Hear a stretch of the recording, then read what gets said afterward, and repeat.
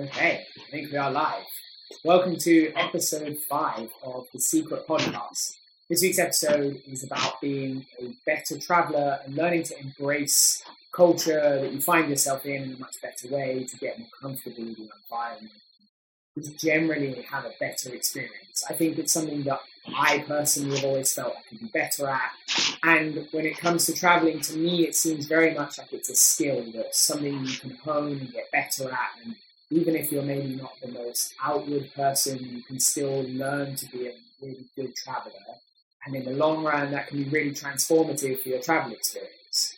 For this week's episode, our guest is Chris Wilthuis. Chris is a unique character who I've been very lucky to make 2 travel films alongside now. One was in Nepal in 2016, I believe, and the other one was our most recent travel film, which was in Iceland. After a career in the Dutch Armed Forces, and then I believe you were a member of the UN Peacekeeping Force. I don't know if that's the right term. You and your wife travelled the length of the Americas together, your wife Anna, and then you set about maybe starting your own company called Explore 360. But more importantly, I think to today's topic than just the things you've done is that you're one of the best travellers I've ever met. You're kind of so open and warm and engaging in every situation, no matter where you are, whatever's going on, you're able to kind of embrace people and that situation like no one else I've met. I kind of made a little joke in my notes here that you're like a human Dutch curry, which is kind of funny because you're Dutch. And, yeah, it's a terrible joke. So, firstly, I want to welcome you to the podcast and start by going through your background.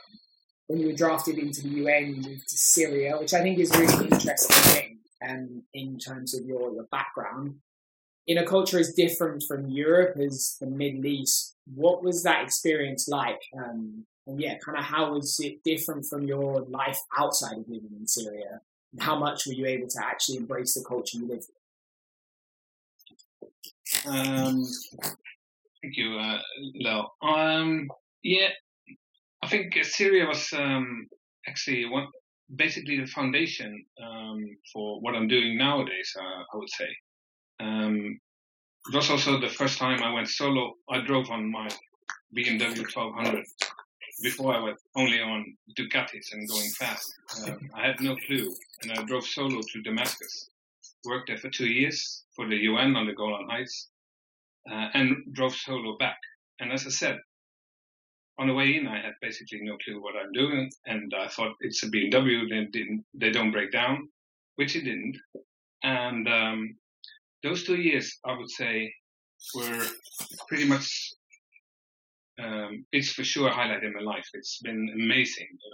It comes back often, the memories and all the friends and people that came over. We try to show them the Middle East, Syria, especially Syria and Jordan, the hospitality, the magical food they have there, the cultural heritage. It's so much to see. So that was like a seed planted. Which grew later on me to travel only more and more. As I said before, I was more on racing bikes, and that started me to get into the adventure riding. Pretty much, I would say.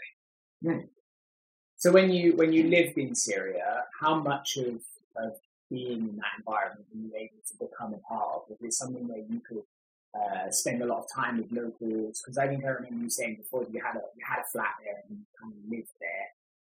Was it something that you were able to engage in a lot, or were you kind of still a little bit removed because you were military? No. Yes. When of course working for you and your then you work and you engage with working relationship. Beside that, we had so much time off. No, not so much time, but we had a lot of opportunity to travel in the whole of the Middle East. Having a UN passport, which makes you like a semi-diplomatic, gave us all the freedom to go basically wherever we want. You had to give a rough plan, and not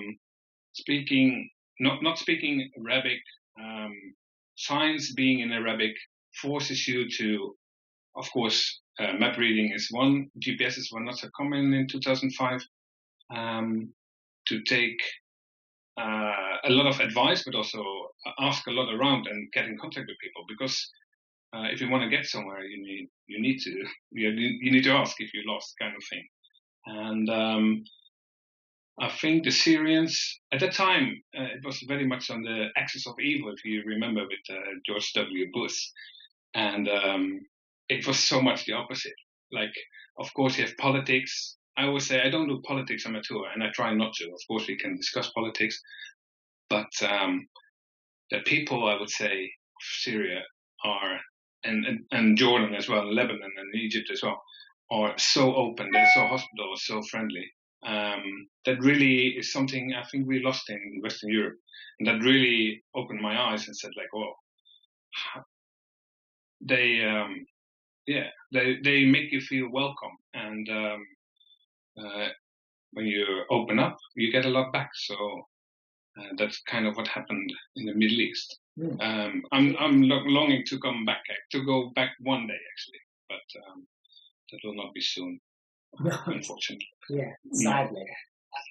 So I think for me, the basis of this topic starts with that trip we did in 2016, where we travelled to a really remote, formerly restricted part of Nepal called the Upper Mustang. It's an amazing place, kind of high altitude desert. I've never kind of been anywhere else that was anything close to that. And I think what really struck me when we did that trip was how comfortable you were with local people. You were immediately open and conversational and jovial. And when it kind of was highlighted most when we reached Low Montagne, and we shared a tea house with some hikers, and the hiking guide who had been doing it for 20 years into that area or something. And there was just such a difference in how you had kind of brought yourself and your group of people out of their shells versus this hiking crew. They wouldn't even talk to us. We're all from Europe. We're all in the same place. We're all experiencing relatively the same thing. Maybe we move a little quicker than we do. But they were very closed off. They didn't talk to us. They didn't talk to local people. They stayed in the group. And at that point, you'd hurt your knee quite badly. We're like 500 kilometers from the nearest hospital. And a local doctor came out, gave you some herbal medicine, which smelled awful, worst smelling thing in the world. And you just were so open about it. You let them treat you in this non-westernized way and with like complete faith and openness, and engaged with these people, and you had this like amazing experience that if you hadn't been like that, it wouldn't have happened. You know, if you'd had that kind of closed off mentality, we wouldn't have been there in the same way. We would have kind of sat in a little bubble. We wouldn't have that experience with doctors. So for me, it's kind of more a question of, I've actually got my question written down here. When it comes to your own, no, that's the wrong question. Is that faith and openness in cultures and not passing judgment something that you've learned, or is it something that you've always had? I think it's a characteristic in itself, but you can for sure. I have learned it more and more. If you're very introvert and shy, it might be difficult. If you're an open person and like extrovert, this is quite a cliche, of course. But I think you learn it. I learned it, I should say, early in the military. Being in Afghanistan, realizing that not every person, not every man with a beard and a turban is the Taliban is the enemy. No, it's very, but it's true. Like for me, that became true being there. So from that background, getting into traveling, getting into more and more situations where you need help, where you encounter people, you experience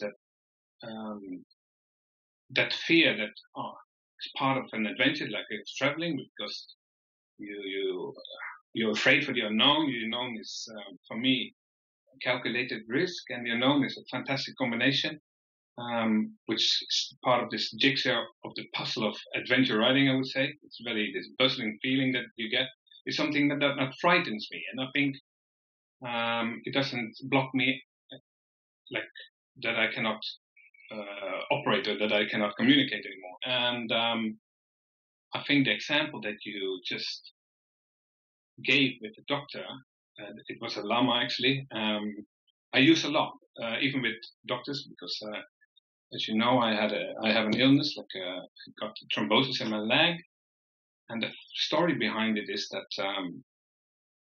for me, being different is okay. Like a different culture is okay. Doing things in a different way is okay, because we often come with our European Western glasses and look at things and think that we're really good how we run things, and living in Sweden is an amazing country, but there are other ways that might also be good. And this was a perfect example, I think, that you gave, because going to this Lama, and he has this 2,000 years old knowledge. And the only thing, because I want to explain a bit, because what happened, because it gives me the goosebumps when I think about it. He put his fingers on my wrists and felt my pulse for like 30 seconds on both hands.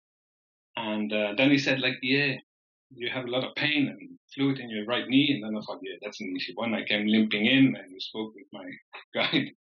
That's a hard one. But then he said, your blood circulation in your right calf is not good. And that was for me like, whoa, because nobody, at least the guy didn't, not many people know that I had a thrombosis and that I'm wearing compression socks and take medicine. And then I was like, whoa, this is impressive, man. No, I'm on it. And so yes, and it worked. You were there, like my knee, I could ride back actually, but well, I thought my knee is busted and it's going to be operated or whatever. But 2 days later, the fluid was gone, and like I could ride again. So being open means for me, yes, it's the unknown people you meet, are unknown situations you meet is unknown, but it can also be very exciting. And the more you dive in those situations, the more you learn and the more you enjoy it, I would say. In the beginning, it's very scary. 10 years ago, I was not as far as now. So yes, you can learn it, for sure. And that's just by doing it. Okay, that's interesting. You kind of answered my next question there. Because, yeah, I think especially as a tour guide, you probably have the opportunity to help a lot of other people come out of their shells and embrace these situations that are, like you say, scary. And I definitely feel it. I obviously don't travel anywhere near as much as you. And when I first step into those situations, especially in like a big new city, I find it uncomfortable and a little bit scary. So, yeah, it's kind of an interesting thing. I think one of the other things for me that is really a big barrier, in a good way and a bad way, is language. So language for me, I think it can make an environment feel completely different depending on whether you can or can't speak the language. I mean, as a person that grew up in Britain, we don't speak other languages. We speak English and everybody else speaks English, so we learn how to ask where the train station is in French and we read it there. But I also think with that comes quite a lot of embarrassment about putting ourselves out there with language, about learning to just embrace being a bit cracked. So how much, when you travel somewhere new, obviously as a Dutch person living in Sweden, you speak 754 languages. How much do you learn those local languages and phrases, and how important is that as a thing that you do when you go somewhere, especially somewhere new? If you do learn bits of language, how do you go about that? Yes, good question. I think language is important, but of course I don't speak. I do speak body language. No, but you speak maybe 4 or 5 languages: Dutch, Swedish, German, English. German, a bit of French as well. But I made a joke about it. But body language is, of course, when you don't speak the language of the country, body language is extremely important. So I do believe that's a language you should. You cannot learn it, but understand a bit at least. That some signs mean different things in different cultures. Like you should not make this sign in Arabic countries. But that's a side step. The question was like, how much do I do? I always, because I think when you travel to another country, it's a form of respect because you're visiting their country, and by learning a few basic lines like hello, how are you, thank you, for example, that's like 3 phrases which normally should not be so difficult to learn, breaks the ice immediately and immediately shows a form of respect. So when you get into the unknown, you meet unknown people, an unknown culture, when you show this kind of, you give this kind of signs, you build up immediately a positive relationship, and that's awesome.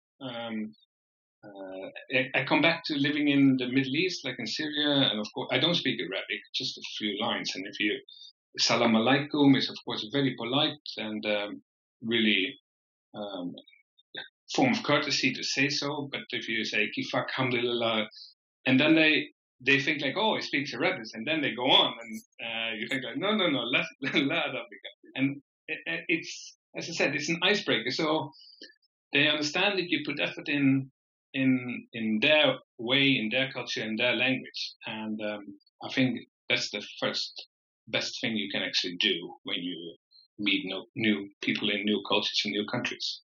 So yes, language is important. And I try to do that at least in every country I go. Of course, with tours, I come back quite often, so then you learn a bit more maybe. I never got that far to learn full language like Nepalese or Vietnamese. It's too difficult, just spend too little time. But few words is absolutely. Nowadays online is easy to learn, I would say. Yeah. So you kind of just look it up on Google, find a few phrases. Yeah. Very good. So I think alongside language, one of the things for me that's so great about traveling is food. Like, it's a fundamental part of every travel experience. And as humans, like, you only have to jump on Netflix for 2 minutes to see how obsessed we are with it. There's 100 cooking shows on at any one time, anywhere. So have you, and I'm sure the answer to this is yes, but have you ever had a moment like the sheep testicle soup moment in Long Way Round, where something was put in front of you and you were like, what? Like, what am I meant to do here? And if you have, what was it and what did you do? Yeah, I when of course I read it, I had to think back, and I have been eating some strains from snake and dog in Vietnamese countries, but that was all voluntarily, like trying it. The worst I could remember, and I spoke with my wife Anna this afternoon, and she came with the same. And I asked her to marry her in Wadi Rum, which is the desert in southern Jordan. And we stayed at Aid, is his name. He is a real Bedouin. We stayed in the desert in this tent with his second wife, I think, or third, and his mother lived there too. And but he had built a small tent apart, so we didn't have to stay in the same tent, because he knew he was part of the plan that I would propose Anna. She said yes.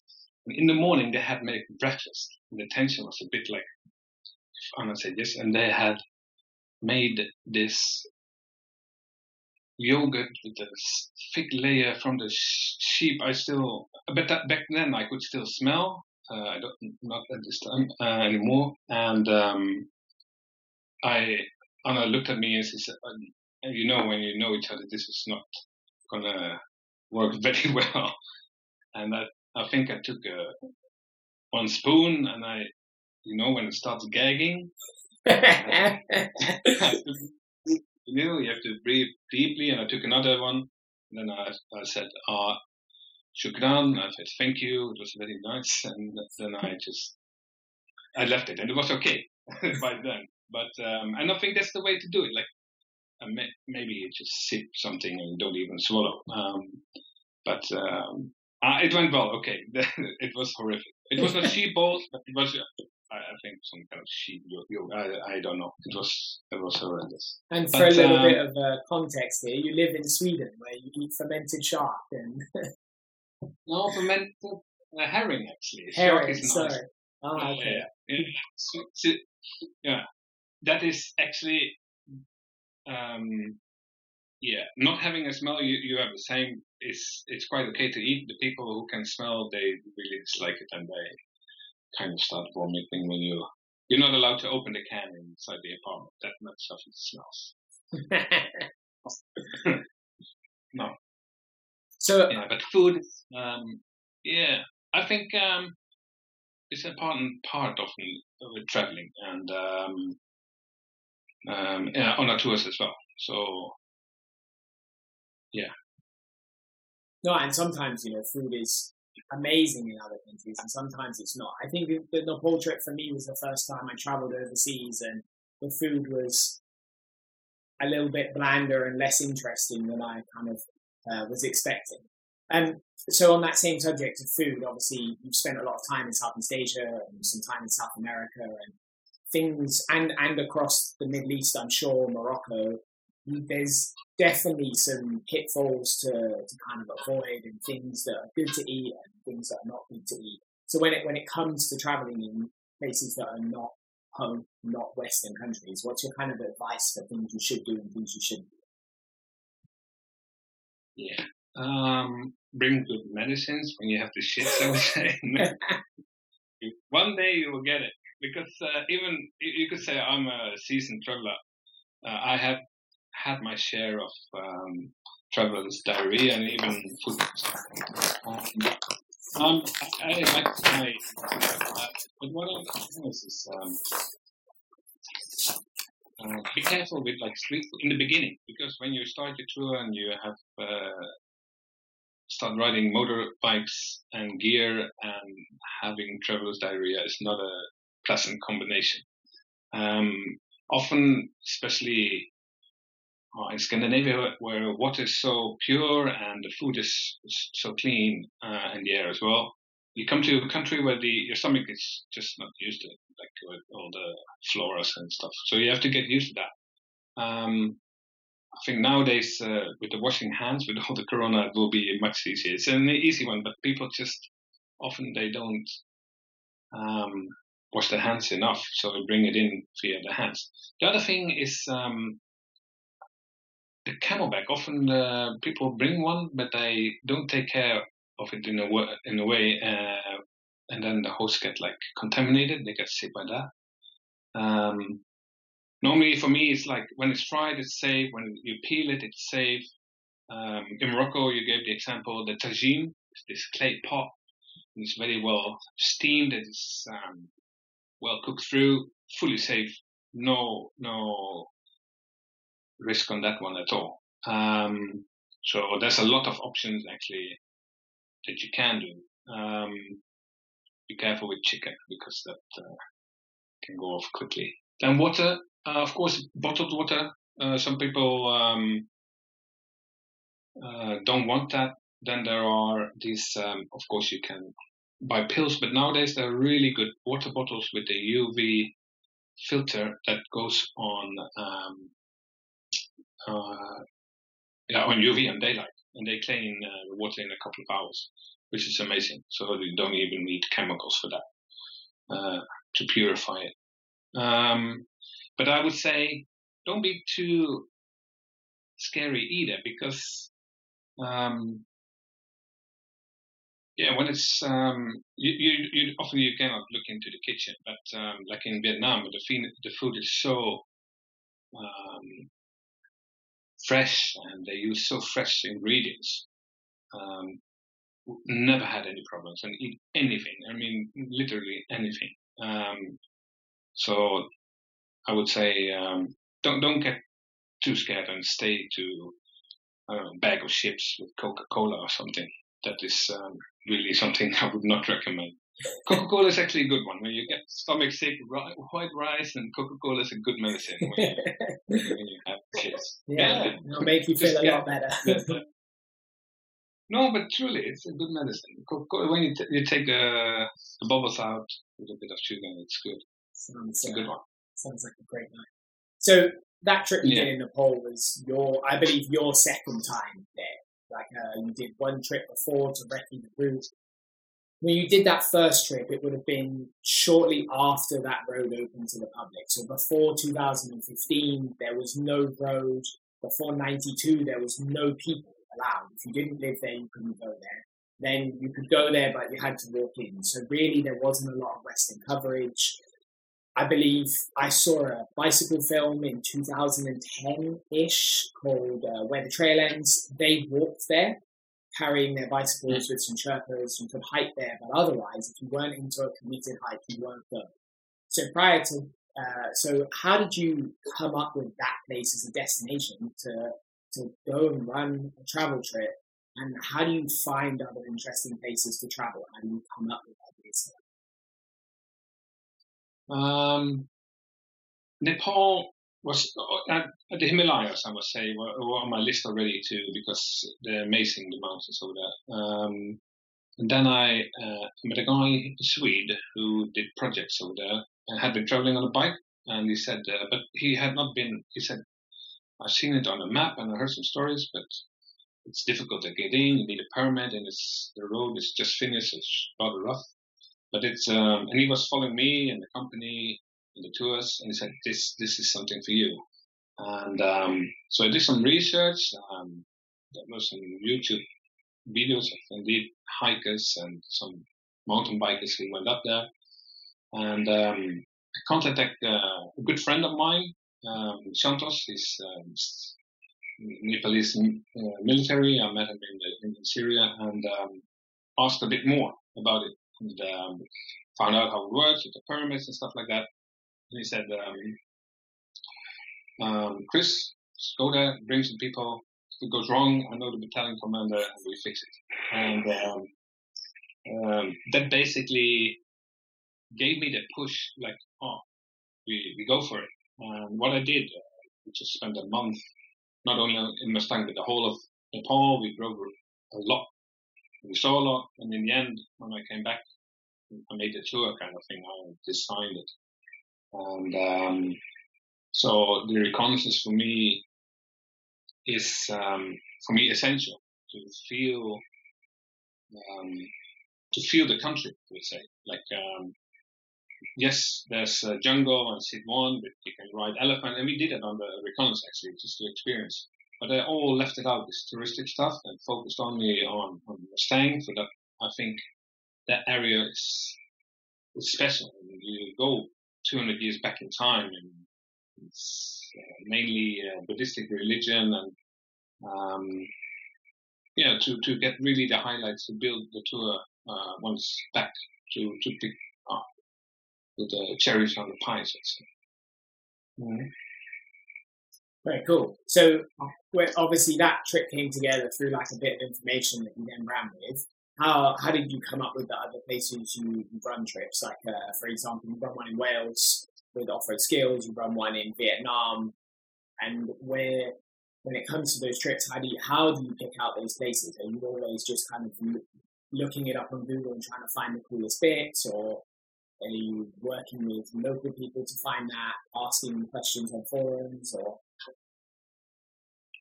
Yeah, of course. Yeah, I follow a lot of overlanders as well, because they come often to interesting places as well. So I keep an eye on them if they come to cool places. That's one. Reading, just I'm gonna say it's travel books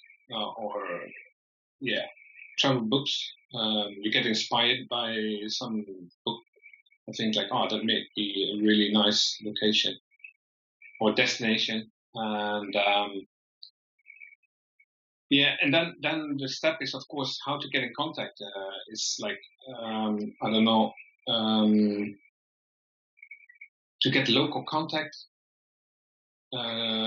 mostly is by either rental companies or touring agents, or possibly people you know, or somebody you get in contact via Facebook. If you have questions and you are curious, you ask. People always want to tell about their country, so they come up with a lot of local good advice, and that's the best you can get. Because me coming from Europe, going to a country, I would never get the knowledge of somebody who's living there for all of his life. And so that's one of the best actually to get on beforehand. Also during when you travel, it's like a local advice. And nowadays it's so much easier. If I compare to 15 years ago when I traveled to the Middle East, nowadays with all the social media, you get easily in contact with people. And it's good. And not only will other people go, but also the locals, they know the gems. And that is like, that's the ones that I am looking for. Special. That makes it special. Like, I don't know, did we go to with the guy, we went to the cave, Did we also go in Nepal? Did we also go to the Bedouins or not? No, okay. You see, it's also evolving. Like you talk with people and then they say, there's a sky burial place over here. And one of the things how they bury people in Buddhism is they chop them up in pieces and give them to the Wilthuis. So it's called sky burial place. And that's something I found out later. So the more often you come to a place, the more you talk with people, the more you get to know. Awesome. Yeah, that's so. Obviously, a lot of the traveling you do now is kind of in a group scenario. Now, when it comes to traveling advice that's given out by serial travelers, especially people that travel on their own, is that traveling in a group will change your travel experience a lot. In theory, when you travel alone, you're more likely to engage with local people. Now, as someone that's done a lot of both, from when you kind of travel to the Middle East or from when you spend a bit of time on your own in Iceland to the months you spent traveling around or, I don't know, the hundreds of customer tours you've led, how do they differ between riding on your own and riding in groups? And how do you encourage people to embrace the experience best in each environment?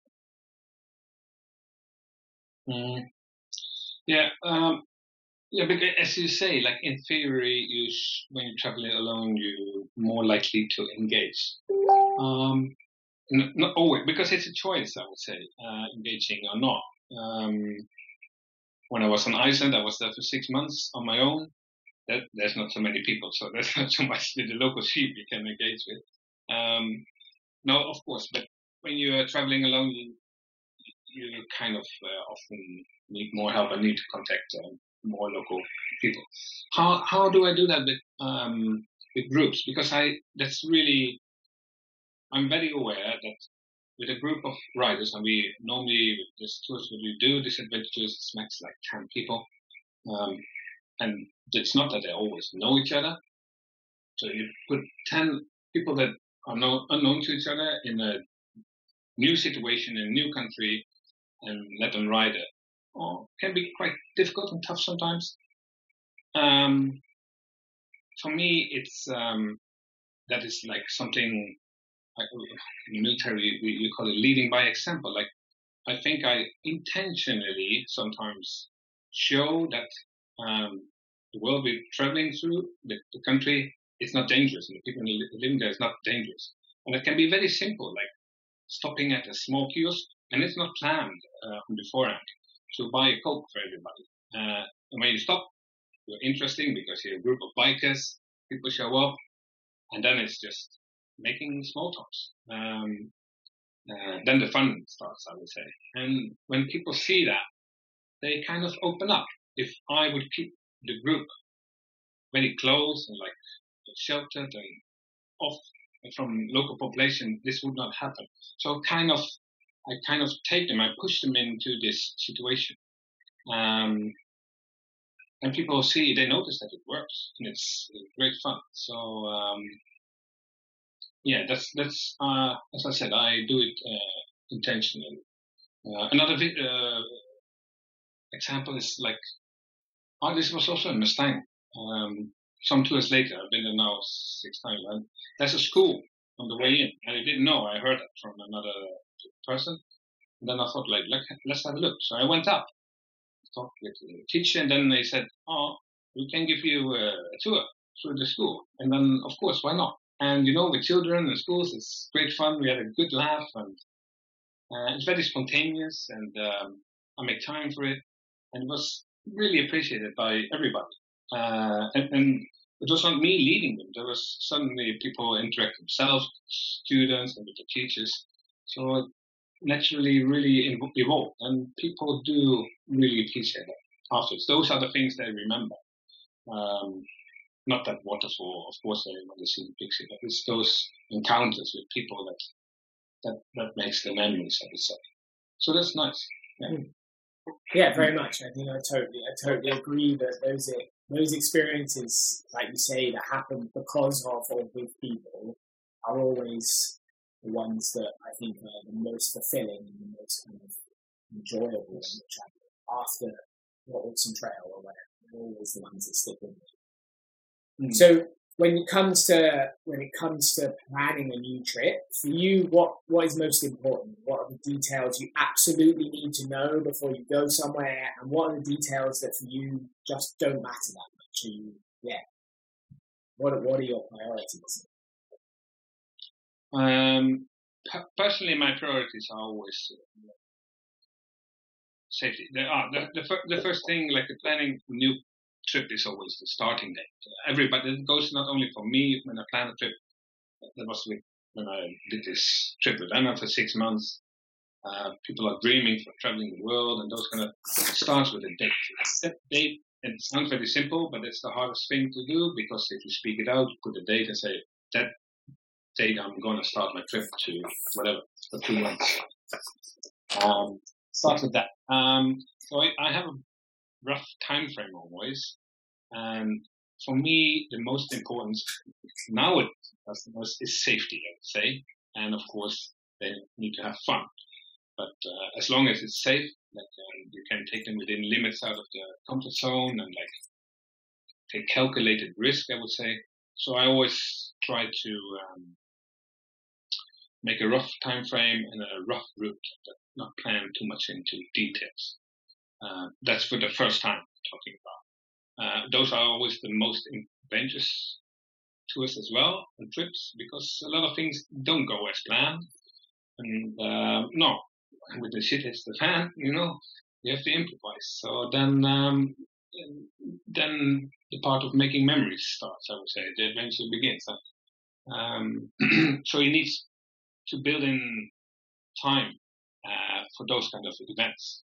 I think if you plan it all too tight, some people are, because it's all where we started this talk with, it's the unknown, and they're afraid of the unknown, so they try to plan everything in detail. They prep the bike fully in detail, and then the first flat tire or the first breakdown or the whole plan goes off, and then it starts becoming fun, of course. But if you keep space in your planning to do so, then you have time for this kind of improvisations, which could be good fun as long as nobody gets hurt. That for me is the most important. So having a backup, like thinking in what ifs. What if somebody gets hurt? Where's the hospital? What if I need to call for a mechanic or for spare parts? Those kind of things. It's more thinking in what ifs and not too much into details. It's all thinking in scenarios and not too much in what possibly what will happen or not. Yeah, that's mostly how I approach it. Yes, I'm not talking about a tour that is fully developed and settled and have been done 10 times, and even those things can happen and change. We change all the time and make it better according to us. But in the very beginning, it's very rough, open, and those are the best, I think. At least I think. So when you did that trip with Anna, you traveled for 6 months through the Americas, north and south, I believe. North, central, and south. Yes. We started in Canada, all the way to. Actually, we didn't go all the way to Ushuaia. I'm not a guy that needs to tick boxes. We met a lot of people, and we met a lot of former colleagues. Actually, we ran out of time, and I had a job. a real job, I would say, and she had to go back. So we never made it all the way down, which is fine. I'm cool with that. But that was for 6 months, on 2 bikes. So when you did that trip, how much of your route did you decide beforehand, or were you kind of just a little bit freehand with it? You said, no, maybe we'll go left, maybe we'll go right. And what other kind of things did you try to build into that? Because obviously there's a big difference between planning a trip in one country for 2 weeks where you're going somewhere extreme and riding a really long way over a really long period of time. So how did you approach that differently? Yeah, I tried to, as I said before, I tried to keep it open as much as possible. I put it in blocks, let's say, like 3 weeks in the States, like 3 weeks in Mexico. And the only hard date we had on that trip was because we need to pass the Darien Gap between Panama and Colombia. We decided to do it by the Stahlratter, which is a boat, which is an amazing experience. But you need to be at a certain date at a certain time on the pier, and then you get picked up in the water for 5 days. And before that, it was, in the end, we had to rush it. And that was, I would say, I could have planned, but it's not, you could not have planned it. But as I said, I had a feeling we had to rush it. I would have spent more time in Central America, which we didn't, which is a good reason to go back. So basically, we didn't plan so much of the route. I had highlights of things that I wanted to see. We didn't see them all. We got advice from people we met on the way, which was much better, where we looked at. So we kind of freewheeled all the way down, and kept it very flexible. Anna, my wife, is much more sensible than I, because if it was up to me, we drove 7 days a week. No, not anymore. Back then, it was more like that. And she said, Chris, I want at least 1 day not riding on the bikes. I said, okay, that's the deal. It turned out in the end that we, average of 3 days, we didn't ride. But we met many people, and we did so many other things like hiking, canoeing. Amazing. And that made the trip so much better. So it was not only about the riding. So some people do that. They just want to go. It's fine. It's their way of doing it. But I think having this time and really experience the country how it is, and getting in contact with people was so much better. That made the trip so much better. Absolutely. So keep it open. Don't plan too tight. Absolutely not. I suppose the interesting thing about that is that approach of kind of taking a bit more time off is really counter to how most short trips are conducted, right? Like when you've done a trip together with customers, or you've only got a small amount of time, you try to ride as much as possible. But I always find, like you said, you get worn out. You do 6 days riding, even if you're not physically tired, but mentally there's kind of a part of you that wants to sit still. And so the next question I've got is, we talked about this before this podcast a little bit actually, was about having one really good local contact, especially if you're going somewhere new and somewhere a little bit more remote. Like you said, in Nepal, you have the phone number for the battalion commander, which is obviously a little bit through some previous contacts you have in the military. But when you go somewhere, say like your trip in Vietnam, how do you find that one person who's a good contact? Do you always go with like a person from the rental place, or are you looking for something specifically? And is it something you always use, or are there times where you're like, no, you don't need a contact, you'll be fine, and times where you're like, no, it's really good to know something? I think I always use it, because I think when not so much when I travel on my own, I would say, but preparing for tours, but yes, with the big trip even as well. I had contact, of course, colleagues that I had and friends that I knew, but even dealerships. At that time I was riding a BMW on as well, or touring agents, and they were very open and they responded, and then you have a first entrance. So, and if something happens, they speak their local language because Vietnamese is familiar. But they also know the local cultures and they know how to deal with police and like with healthcare and those kind of things. Which is, as long as things are going well, then everybody's happy, shiny people. But as it goes wrong, then you need to act. And when you don't speak a language, when there's panic, when there's people hurt or whatever, I think those kind of backups are really good. And as I said before, nowadays it's so much easier. I saw, of course, I follow the TED Trans-European Trail, which is an amazing project. I keep an eye on that. I think it's interesting. And last summer I saw it's a big social community on Facebook, and a guy who pressed quite hard on a single track and asked for help. And if you see how much people responded, like on that, it is amazing already. So nowadays, and I'm talking in Europe, but those kind of things work really well. So you're not totally alone out there on your own. When going to really off remote, like Mustang the first time, it's really off satellite phone, those kind of. You need a bit more of a backup. That battalion commander, he was the goal because the car broke down. Not one time, many times, but then the axle was off. We needed to go up, so I needed another car, so I had a key with him and got a replacement, and in the end it got all fixed. So I do believe that having somebody to contact in that country where you travel is a really good asset. And if it's via Facebook friend or, as I said, social media or for formal work or like just a company, that it doesn't matter. When in need of help, people will help.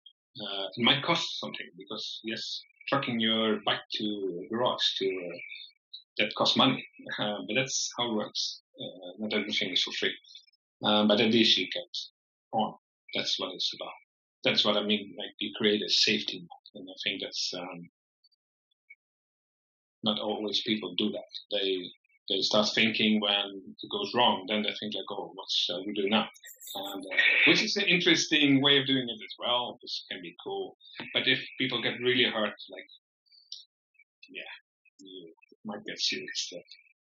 And of course, on the tour, they pay for it, but it's going to be arranged. So it's my kind of job to fix it. But I would say always make sure that you know somebody. So now everybody will call me when we go to Sweden. No worries. Yeah, maybe feel free. It's not the first time I help people around. That's something that you do. I think, like as I've been overlanding as well. Like if you need help, they help out. Yeah.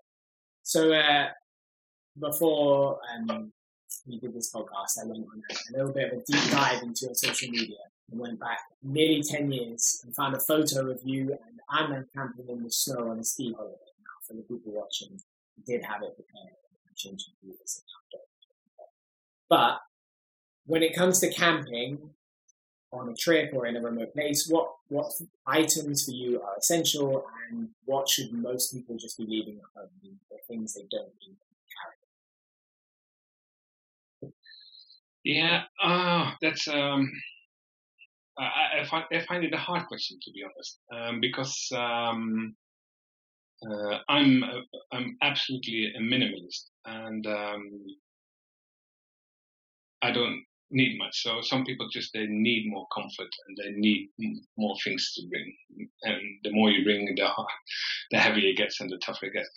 Now, I would say I invested quite an amount in a good sleeping bag, which, especially in Scandinavia, can be cold, of course, during the seasons, a good mattress, and I have this Cortex dry bag, which I can basically crawl in and sleep wherever I want, or a tarp.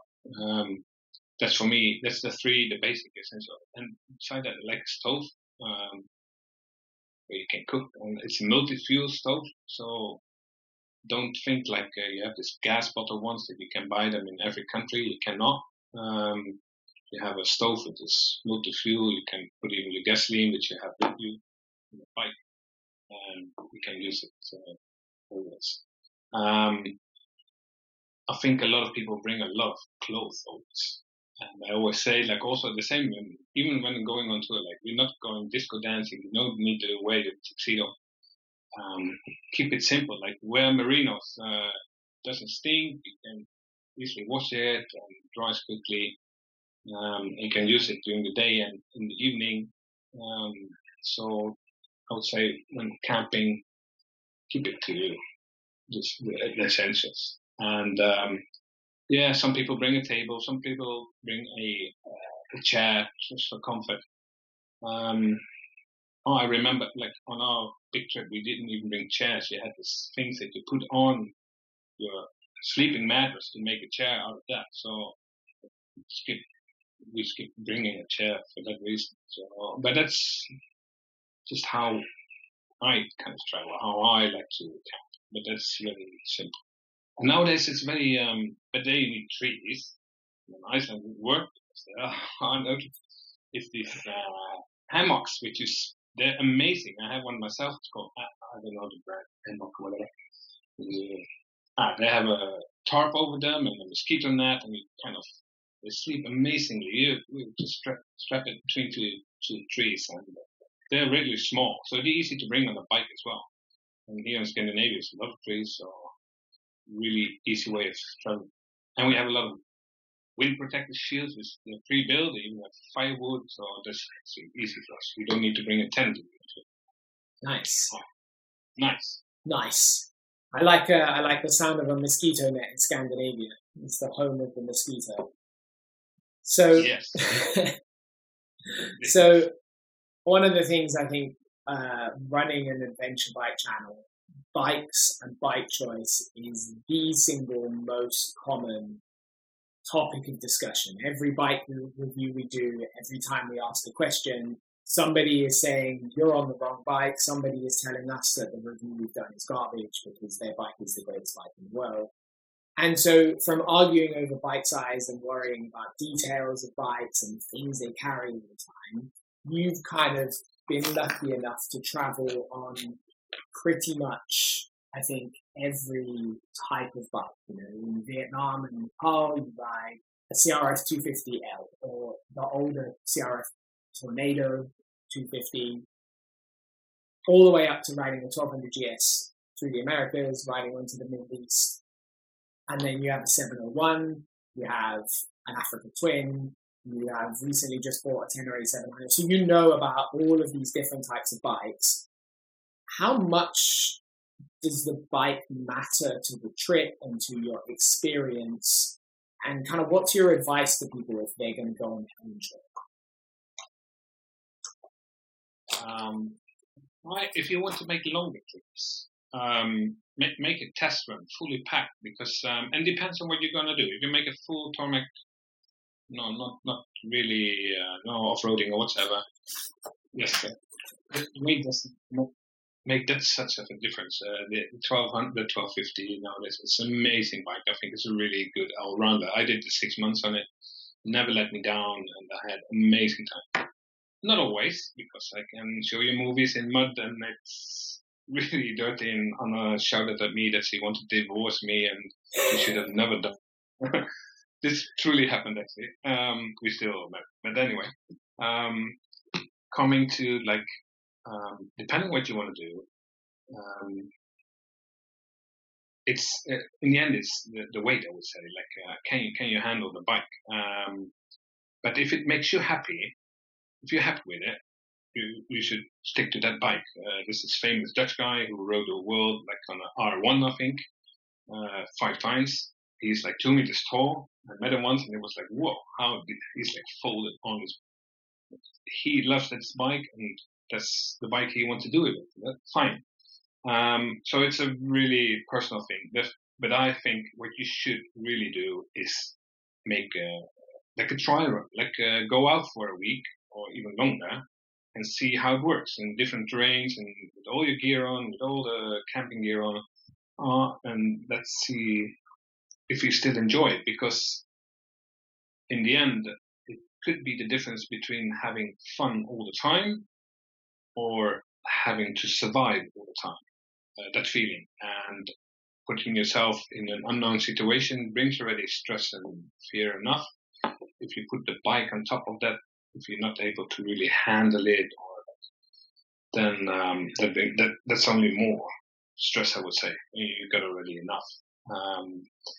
So for that reason, I have different bikes. And like last Sunday, I was in the forest here, and that I picked my 701 to have fun. We were planning to make a long trip this summer with 4 other friends on T700s, Yamaha, in one car, and we chose that bike because of it's reliable, it's lighter, and it's just a bit more comfort. So it's a hard question, I think, because there's a lot of emotions involved, and emotions are not rational, so you cannot rationalize it. So that makes it difficult, I think. There's not one best bike. The bike you do it on, that's the bike you should. And if you should enjoy it. That's my main point. If you're not enjoying it, if you have a good example, maybe on the way down, we met in Bolivia, I think, or Peru. We met a German couple, and they started on 2 bikes, but she crashed in the first week already. So there were 2 up, not 800. They had been struggling through the sand in Bolivia, I think, and the energy they sent out was so negative. Like he was just only, I'm not shouting like in German, but he was. Not that he was an ass, but just the whole energy, and we were like high spirits, and we were happy, and we thought, what is this? And they were just on the wrong bike. They both should have a light bike. They were probably not capable of handling the sand and stuff like that. Probably when they would have done it on a lighter bike, they would have an awesome experience. And now it turned into kind of a nightmare, and they had to get it out when we talked. So it does affect you, I think. And of course, afterwards you can say on a couple of beers, like, "Whoa, we did this." If you do it for 3 months, then it becomes a different story, of course. But I think in that situation, it can completely ruin the experience. You know? Yes. Yeah. Yeah. Very interesting. So along the same lines, when it comes to safety equipment, obviously, like a lot of the trips you run, you go into quite remote places. The middle of Iceland is a good example. It's very remote for a long time. You look around and you don't see anything. So when it comes to safety equipment, I think you can definitely turn yourself into a walking satellite with the fanciest Garmin thing in the world that sends text and gives you weather updates. Or you can be dramatically unprepared and have no way to contact people once you're out of phone signal. So what do you carry in regards to safety equipment? And what equipment can be relied upon and what can't? Like what is consistently always working for you? Does that change? There's 3 questions here. Does that change depending on whether you're traveling alone or traveling with a group? Did that change when I was traveling alone, you say, or with groups? Yeah. So, first one is what do you carry in terms of safety equipment? Yeah. Personally, of course, now I always my phone, but I have it's attached to my camelback, Garmin InReach. That's for like a Spot. This is it's not a brand, the same purpose.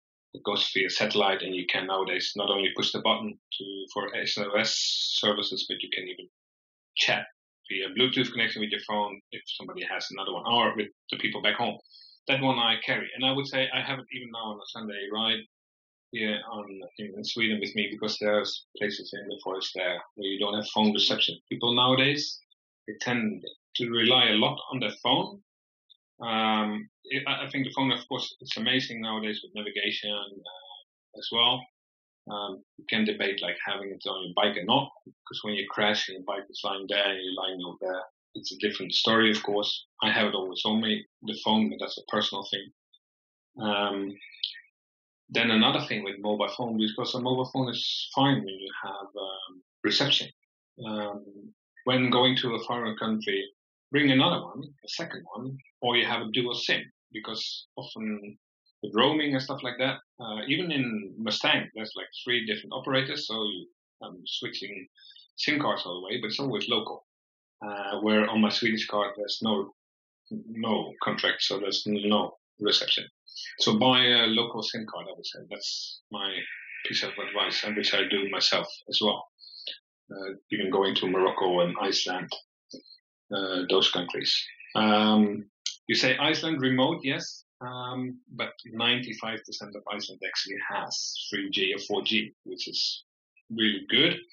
And I noticed that because the first time I was there, I was riding with 3 Polish guys, and they were good, but one guy on a cross challenge, I think he crashed and broke his leg, and we called 112. And 20 minutes later, the helicopter came and they pick him up. So in Iceland, that's and like in the whole of Europe, I would say that's pretty much well arranged.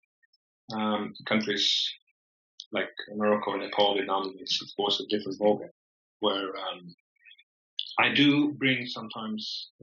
I do bring to Nepal. I bring a satellite phone.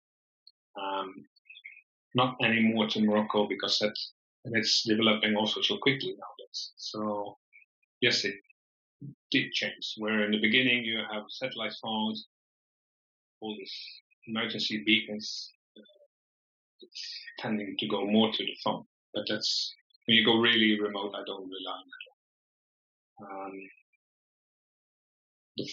But it's also a mental state of,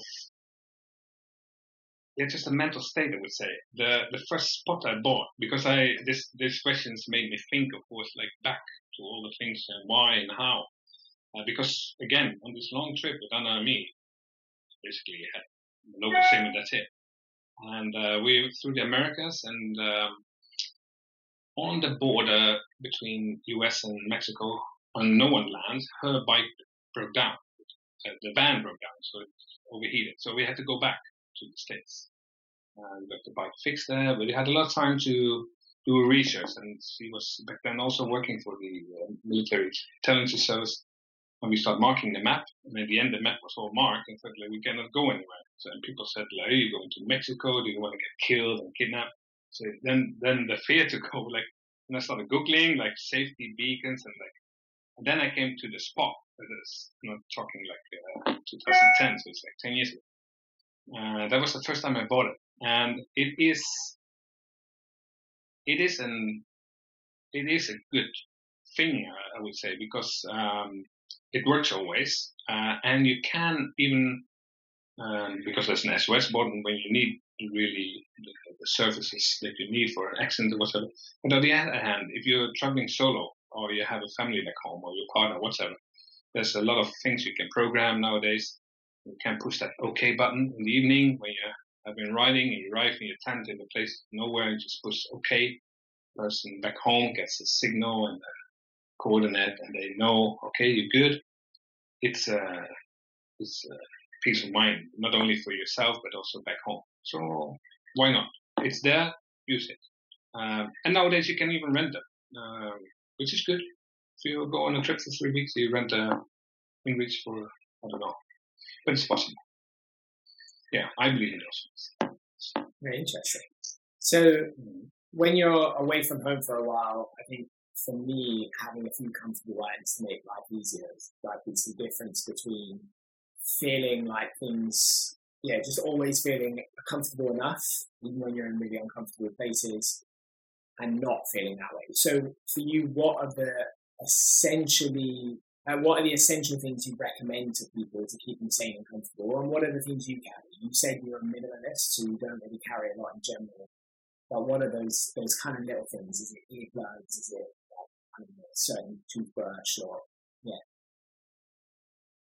Yeah, you see me smiling just now because yes, I am a minimalist, but I'm also on tours nowadays. I don't tend to bring a lot. I think I have the least with me, but I I do bring my electrical toothbrush nowadays, and it's amazing because I wrote down and I spoke with Anna about it. This is something I think you learn in the military when you brush your teeth, and sometimes you take a shave, after a week in the rough. it's a really morale booster. You feel clean again. You feel like energized. So that is something. And I noticed that during my tours, like people, when they get tired, and it's so much to take in, like it's very intensive. Like they tend not always to take care of themselves so well. So sometimes you have to send people to the shower, not because I don't care to smell, because I don't smell, but just for themselves to feel better. For me, I think, of course, when I go on a camping trip, I don't bring electrical toothbrushes, bullets, but on tours I do that. For me, music is always something I think, but that's really personal. I think you should bring something personal. If you're like a reader, bring a good book or like a Kindle or whatever. If you're into movies, bring an iPad. It's okay to bring some luxury in your life. If it's a bad day, you stay in your tent, it's raining, just read all day or listen all day to music. But as I said, like at least ensure that you'll be able to brush your teeth and shave yourself, because those are morale fixes. Yeah. Oh, a nice pair of comfy pants. Like, no, sometimes you just in the evening you even sit in your bike gear. Not in your trousers. I put on like these jackets. But to have a nice, comfortable pair of trousers, I think that's nice. Instead of just your braces on your knees, always, your boots on, it's always comfy. And it's nice to have something comfy. But it's very personal. And the thing is not to be ashamed for it. It's like something you feel comfortable with. And that's very different per person.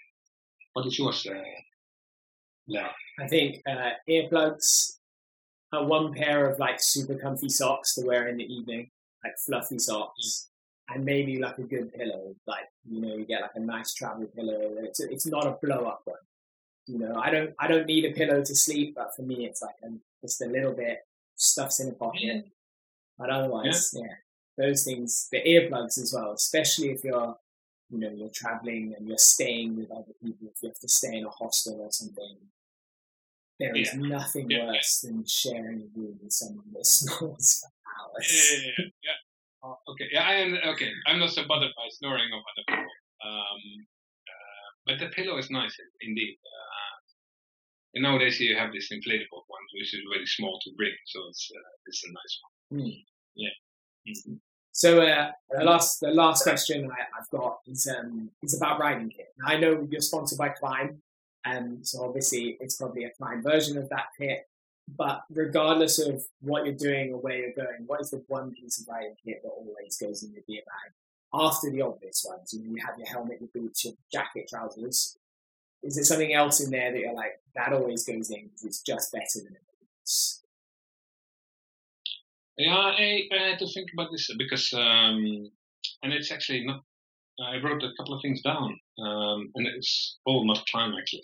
And for me, the must-have for kit is, and I think it's my dehydration backpack.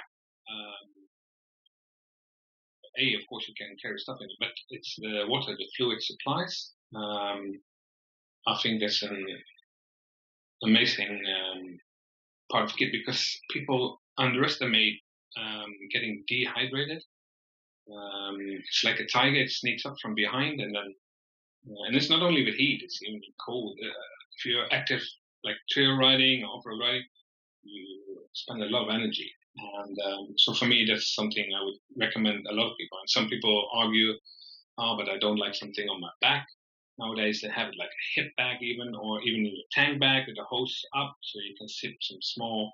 Because I don't believe in like having lunch and putting 1.5 liter inside of your body, because you will pee it out mostly an hour later. I believe in staying hydrated by drinking regularly. Another piece of good kit is like a buff. I think preferably also merino. You can use it a lot, of course. In your hair, it's not so nice anymore. You can put it on your hands and nobody sees it. It's like a hat. It's warm and it's. But even when you draw your bike, we did it in Wales when we did the Strata Florida, I think it's called, the deep water. Yeah. The Strata Florida, famous. Yeah, exactly. Good place to drive by. Really exciting, especially with 15 big bikes to do it in a group. One bike only got around, and of course, paper air filter. Kit managed to dry it. You can use your buff for emergency as an air filter, and it works well. I think that's for kit, I would say. Personally, and the third thing I wrote down, and I liked them, and I fixed a lot of punches, is the Motion Pro.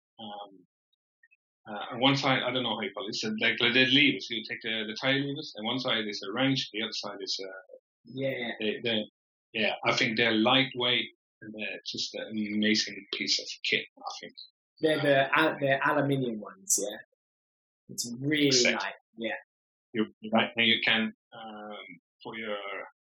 you can take basically your wheels out without with those as well.